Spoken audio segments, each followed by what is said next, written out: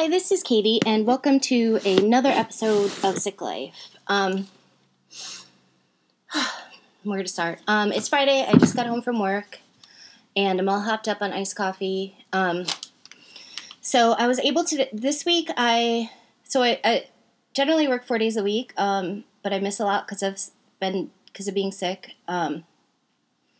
Let's see. This week I only missed half a day for being sick, half a day for something else, but that's pretty good. So I don't know. I'm trying to. So since I'm all hopped up on iced coffee, I thought I'd record an episode of Sick Life. It's hard having chronic illnesses. It's hard to keep up with stuff because for so often I'll be basically stuck in bed and not really, and to even just talking like this is too much for me sometimes. And I love talking, so that's bad when I'm too tired, too exhausted to even, or feel too shitty to even give my opinion about stuff. It's really bad. And so I think you kind of see that with different projects. There definitely are, and I don't want to ignore the amazing sick people that do really great work. But for someone who's I don't know. My kids are screaming outside in the background. I hope that, I don't know if the mic's picking it up. Hopefully it's not. Anyway, screaming in a good way. Oh, they're screaming. They're bleeding, and I'm just sitting here talking into the microphone. Anyway. Yeah, so it's hard to keep stuff. A lot of times still deal with feeling bad about myself because I start so many things and I don't finish them. I think even before I got sick, that was kind of part of my personality. I have a lot of ideas, not a lot of good ideas, but a lot of ideas, and I try to do them, and I quit. I also have that thing where a lot of people do, where I saw a meme going around about this, where, you were quote unquote gifted as a child, or you were identified as gifted, which definitely for us, for white people, part of white privilege is kind of being identified as gifted or talented or different ways at a younger age. So I want to acknowledge the white privilege part of it. But being identified as gifted and having this thing where you just only do stuff that you're immediately good at, and things that you aren't good at, you stop doing. And I definitely had that problem. It wasn't really till my 30s that I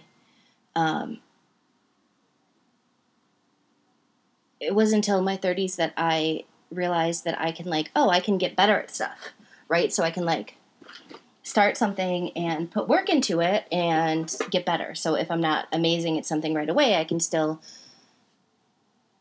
it takes work to learn stuff. And if you put work and time into stuff, you can learn stuff. I've been doing that with my zines, with drawing. I'm still a really bad drawer, but it's not stopping me so far. Also with this podcast, I have a lot of insecurities around it.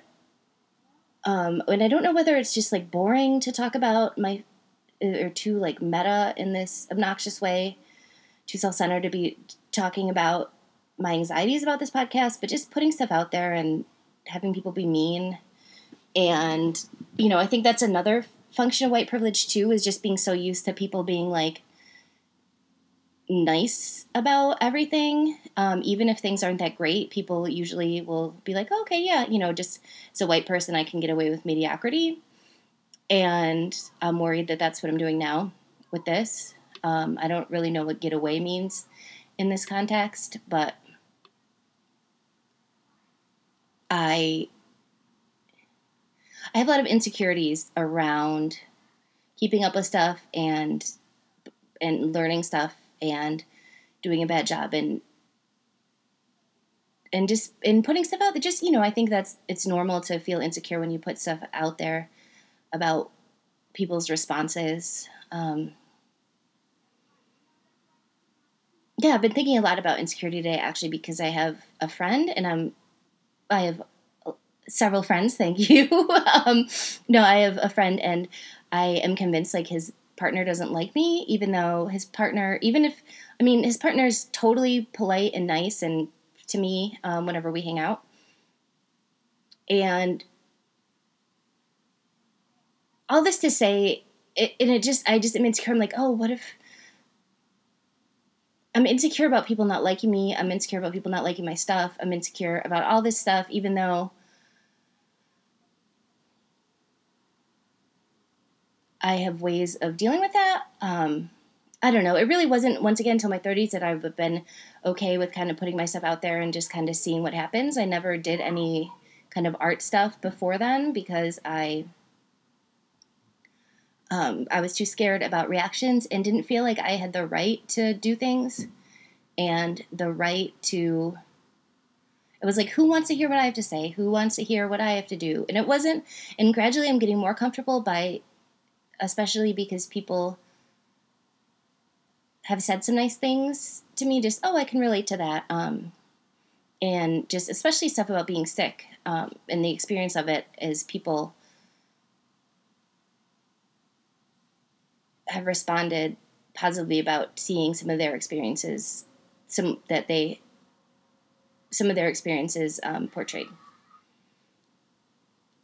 I don't know what the point that is or the point to anything is, but basically I have insecurities and anxieties, and one of those is how much about my insecurities and anxieties I should talk about here. Who knows? I guess it's all an experiment. Life's all an experiment. One of my dear friends says that, or that her mom said that, and I think it's true. So it's also Mother's Day this Sunday, which and I have a great mom that I have a great relationship with. She lives a block away. I talk to her every day. I hang out with her a lot. I have great kids. Being a stepmom is weird in certain ways. I'm a stepmom to the 3 oldest, technically, but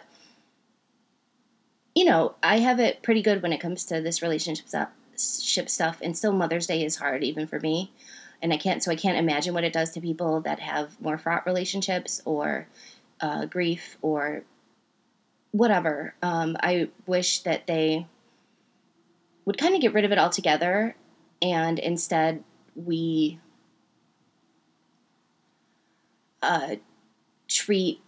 value caretakers and people that do caretaking work, especially emotional caretaking work, because that is so undervalued, that we do that all the time and support caregivers and help caregivers, especially as a sick person. With Sean, my husband, he does a lot of like physical caretaking work for me. And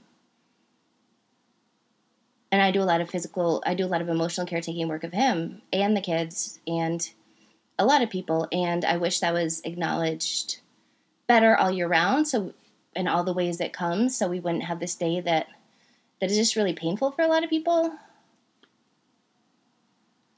So my heart goes out. I guess my heart goes out to everyone this is hard. I have 4 kids. I can always add more to, even if you're older than me, if you need mama love or mama hugs, let me know.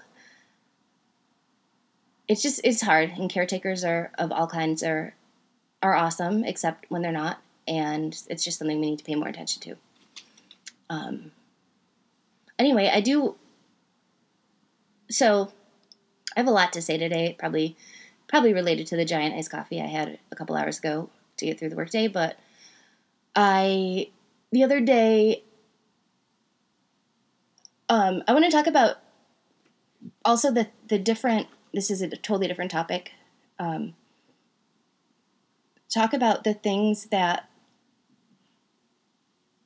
we do, choices that we make. I don't know if that's the right phrasing. Anyway, I'll just start with my story. So I went to this training thing the other day, which I shouldn't have even gone to. It was free. As a lawyer, you need to do these like continuing education credits every year, a certain amount, and there is this free one on campus, the campus where I work, about sex trafficking. That's all I'm going to talk about, the content of the conference. So don't worry, I'm not going to get into the details of it because that's not relevant to the story I'm telling now. Not that I just stick to relevant details ever. It's funny that I'm even doing this podcast because I'm the worst storyteller because I go on tangents. But so it was free. It was a free training to get a few credits towards this yearly requirement. So, and it was just a couple blocks away. So first of all, I walked over there, which I shouldn't have done. It's just too far, especially it was the middle of the day. And so it was warmer, but I can't walk a couple blocks and then walk a couple blocks back. Like that's just, I'm still feeling that a lot today. I have a lot of pain from that. I also was just thinking about the different choices I made with that. So I decided not to bring my parasol with me to work to bring to that because I felt so conspicuous, even though that would have helped with some of the effects of sun that I get. I'm extremely sensitive to sun. And I quickly get, from my illness, but I always have been, plus my illnesses, plus my medication, I can't be outside in the sun basically at all. But so I didn't bring my parasol because I didn't want to be conspicuous on campus. And keep in mind, I'm like more or less out about my illnesses to everyone. All you need to do is Google me and there's something where I'm talking about them. So it's not like I'm even trying to hide something from people. And there's a million valid reasons why someone would. And I also want to acknowledge the privilege of choosing to disclose or not my illnesses. That there's different things, invisible illnesses have a lot of different,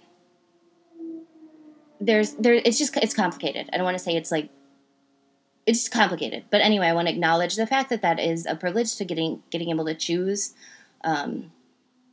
whether to even have markers of my disability when I'm out in public.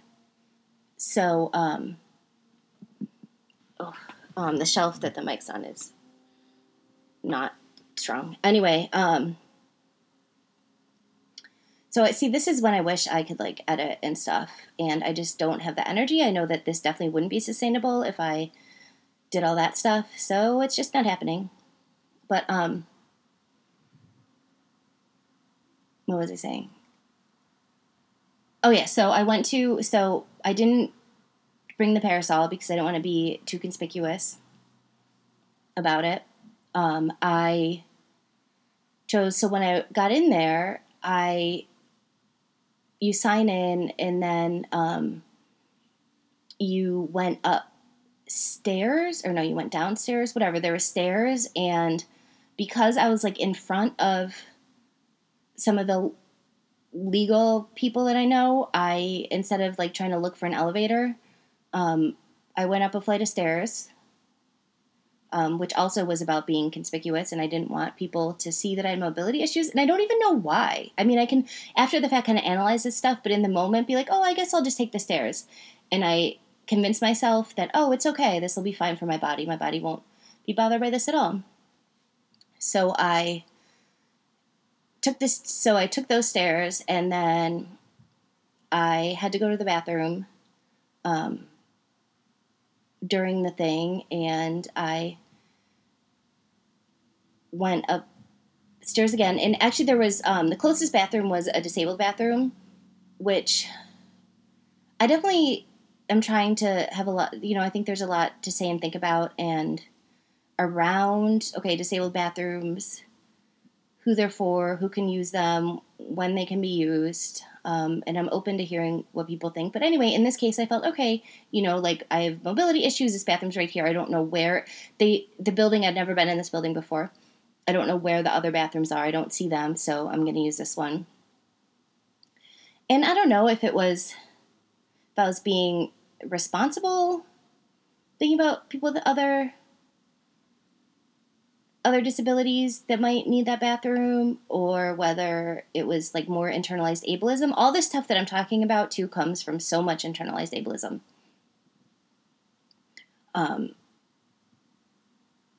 Yeah, all these different things about being conspicuous. And it's so weird too, because if you know me, I'm the most fucking conspicuous person ever in a lot of ways. I'm super loud, I wear a lot of bright colors, and most people would be like, oh, she doesn't give a fuck, probably, or something.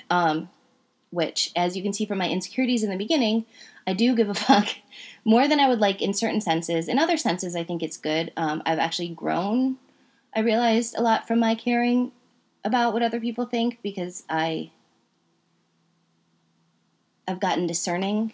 I've gotten better about knowing whose opinions to care about and whose not to. But anyway, basically, I would think like, oh, I don't like give a fuck what these, students and these other lawyers and all these other people think about me in those ways, but especially when it comes to my disabilities. But yet I'm making all these choices to downplay my disability, and these choices that have concrete physical effects for me.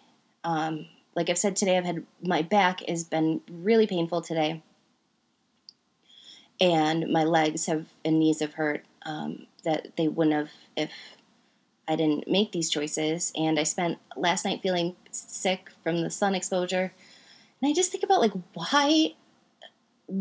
why do I do this to myself? Why is my brain's mechanism like trying to talk myself out of all the things that I know I should be doing for myself to help myself? And I kind of have an answer to that, and I kind of don't. The answer is internalized ableism. And it's just so interesting that that's my natural inclination. It's not till even like later when I was walking back, when I was like, why am I doing this? This does not work for me. Walking, and there's probably other options of ways I can look into to go from my building to other buildings on campus where I don't have to walk. And hopefully I will have dealt with my internalized ableism demons enough to take advantage of this next time, but I don't know if I will. I actually wrote a piece for The Body Is Not an Apology last summer about the reasons that I don't use assistive devices and why all those reasons are bullshit, because a similar, it's not like this is the first time I'm even thinking about this stuff yet. I'm still doing these things that are bad for me. Last summer, for my oldest birthday, we went to an amusement park, and I had the whole thing. I had like a hat, a parasol. I was doing pretty good with like the sun protection stuff, but I should have rented a scooter. I was trying to save money, which is it's a real concern for a lot of people and for me too, but I could have afforded it if I needed to. And I just didn't do it because on the one hand, I didn't feel like I'm disabled enough, quote unquote, enough to use assistive devices like that, or use things such as if there's like, they can transport you on campus in like little golf carts or whatever. Like on the one hand, because my disabilities are invisible, and because I'm still have this thing of like, what if I'm making it up that I've talked about before? I feel like on the one hand, I'm not entitled to use these things, even though I totally am. And I know that. My logic brain knows that, but there's still, I still can't get over that feeling. And another reason, I do think there's something too about, realizing that, I am that disabled. There's a lot of things that I'm planned to do that I'm probably too disabled for, and at least at this point in my life, and it's so hard to deal with that there are certain things that I just can't do anymore that I could do and that I probably will never be able to do again.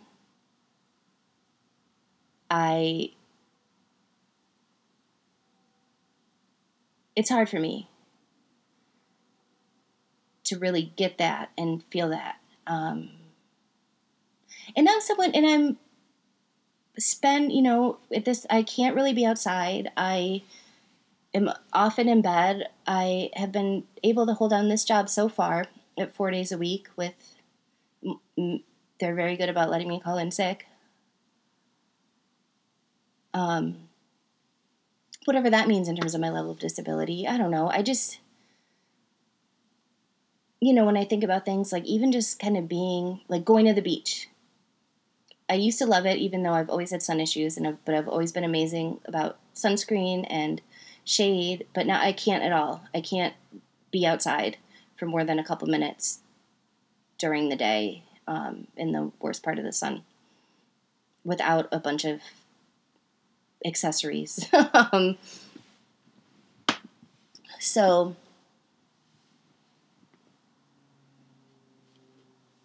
yeah, I guess what I'm saying is I'm really limited in my daily life. There's so many things that I've incorporated that it's like, oh, I can't go outside. I can't do this. I can't do that. But really understanding what that means and realizing like, oh, probably some of these things I won't ever be able to do. And dealing with that is something that I've been not successful about at all. And, that's internalized ableism too, I think, and capitalism, putting a lot of value on things. But also it's also just to life and enjoyment. I mean, things, working is one thing, but not being able to do things that I used to enjoy doing is hard. I don't know. I wonder if everyone or the person who's listening to this, the two people that are listening to this, but if people are listening to this that had disabilities they were born with, are like, fuck you, bitch, you at least got to do it for the first 25 years of your life. I think that's a really good point. And I acknowledge that. But, so I guess, yeah, there's part of me that feels like using an assistive device is kind of really being like, wow, you're really disabled. And I've been sick for 10 years, so it's not like it was just yesterday that I've been dealing with this too, and I still am not at that place. And by not accepting what I can't do, and I'm just realizing this as I'm saying this, by not accepting what I can't do and being okay with using every assistive device and everything I can to help me do what I'm able to do, I'm cutting myself off from being able to do more things, if that makes sense. Like, if I would just be like, if my brain and myself would just let me be like, yeah, I want to go to the art museum so I can rent a wheelchair there and use it, I'd be able to go to the art museum. But instead, I don't go to the art museum because, I'm not able to stand for very long and, or walk for very long either. And so if I just was like, okay, yeah, I can't do that, but I can do that, I can use these tools, and they're just tools, the analogy I use is like a remote control for a TV. Like, most people are able to manually get up and change a channel if they want, yet most of us still will use a remote. For those 10 of us that still have TV and cable, which I do. I can't. I love it. I spend a lot of time watching TV because I'm in bed all the time. But we don't expect someone who's able to get up and change a channel to get up and change a channel every time, because that's what a remote control is for. I mean, same with a wheelchair, same with any other assistive device. It's a tool. Same with, it's a tool to be used to help people do things and enjoy life. And I feel like sometimes for a lot of us, and I know I'm not the only one that feels this way, but a lot of us, there's this, like, especially with invisible disabilities, there's this bar we feel like we have to cross, or like to be above, like, you have to be this disabled to use something. Not to mention just ableism in general. People are shitty, and people will, if they see someone using a wheelchair and then walking as well, they freak out and they're shitty. And I hate that that keeps me from doing stuff too. It's understandable, but I hate that because a lot of the stuff, like, if you knew me, you would never think that I have these insecurities. So I guess what I'm trying to say is, even people that you don't think have these insecurities might, and insecurity is probably not the right word, because it's not like some aberration on my part. This is what society tells us. This is just all like form and function of ableism. So basically, I guess I need to face reality and also and face my life and fuck everyone else except for the people that I care about and trust, and them I will continue to try to do good by them. And so another thing, and this is what I really wanted to talk about, even though it's been a million years already, but Sean's not back with the food yet, so I'll keep talking, is a big thing when it comes to assistive devices in me has to do with being fat. And so I want to talk about fatphobia and sizeism and how that intersects with disability, especially chronic illness disability. Once again, this will be part 1 of a million because there are so many things. I was fat before I was disabled. And I do want to acknowledge, too, that I definitely have it a lot easier than people much bigger than me and people that also have other oppressed identities, other marginalized identities as well. But so keep in mind, so basically I'm a small to medium-sized fat person. I'm white. Before I had a baby, my fat, is distributed in a more or less like a quote-unquote hourglass thing, like the most quote-unquote acceptable, kind of thing. Like I looked like, one of those poster children for fat acceptance. Relatively, like I said, relatively small, fat, white, hourglass figure. I was the most acceptable kind of fat that you can be. And still, I dealt with a bunch of bullshit around being sick and fat. But I started identifying as fat when I was thinner than I think I would have if in kind of identifying with the fat positivity movement, thinner than I would normally. I think because of being sick, because I was going to doctors all the time, and even though I was not, no one's ever, for example, my brain and my mouth are running in a million places. They would always talk about my weight. Always, and I was going to doctors a lot, and new doctors and specialists, and trying to figure all this stuff out. And they would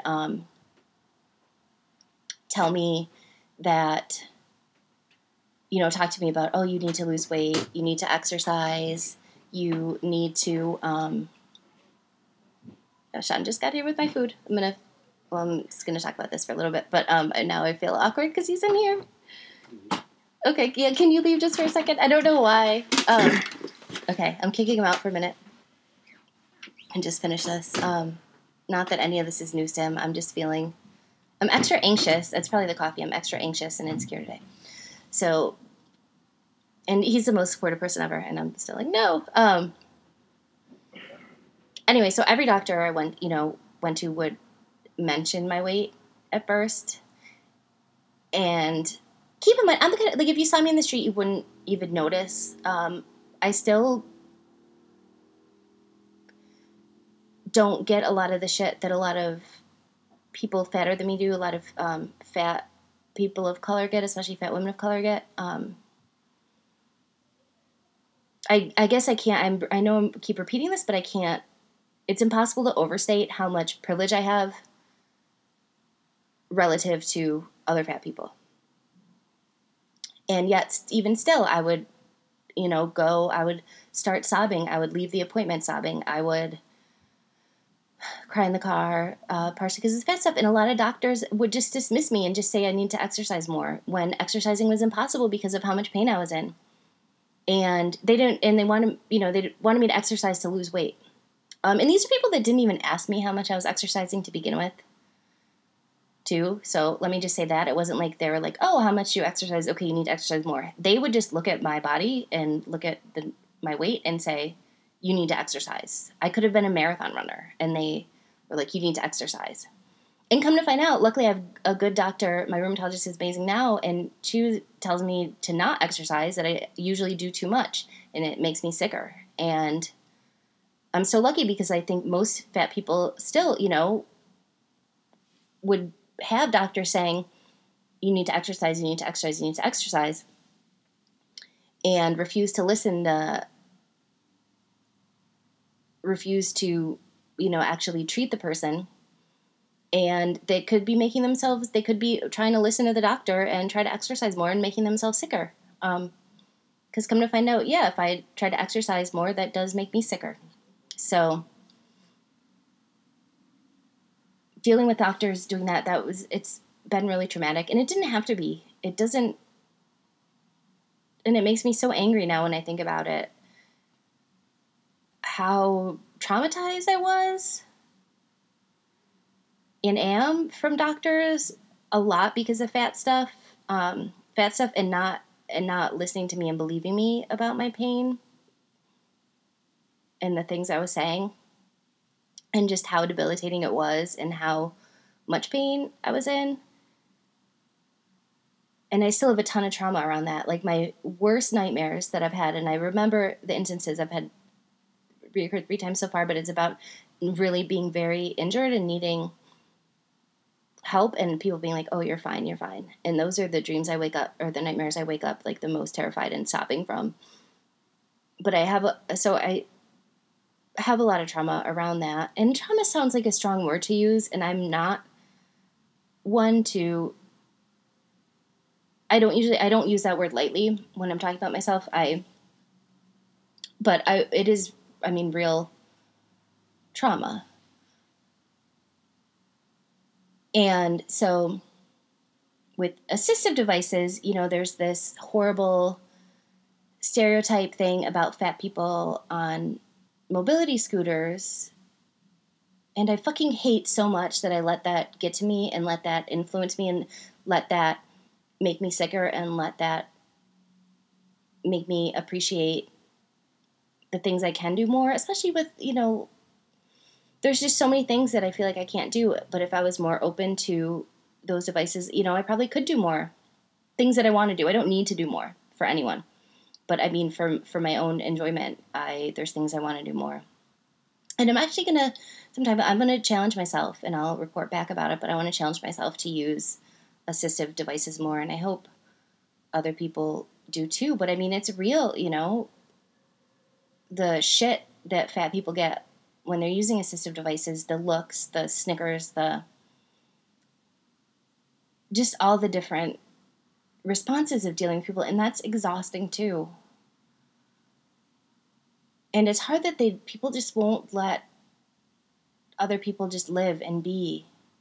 You don't need to love me. I don't even care what people think in their heads. Just don't let me know about it or whatever. And let me just live my life and do things. I don't know. But the food's here and I'm starving.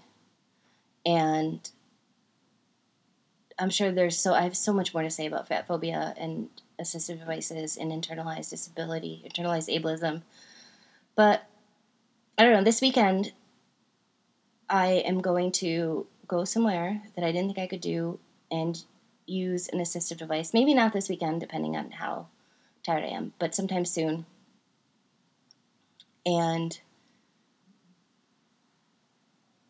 and I'm going to use this podcast to keep myself accountable to that, I guess. So, all right. Anyone who's listened this far, thank you so much. Please feel free to email me at sicklifepodcast@gmail.com. And even though I'm very insecure and I want everyone to like me, feel free. I actually do listen well to well-meaning criticism. So I'm happy for that. But you can also say nice things to me. So thanks. And please make sure to subscribe on iTunes because I just release these as I say them. And so to make sure you get all the episodes, subscribe. Also rate it on iTunes. And have a good weekend. And everyone whose Mother's Day is hard for, I'm here for you. And feel free to email me at that email address too. And I'll keep an eye on it. And I'll try to send love in ways that I can for anyone that needs it, health permitting. All right, bye.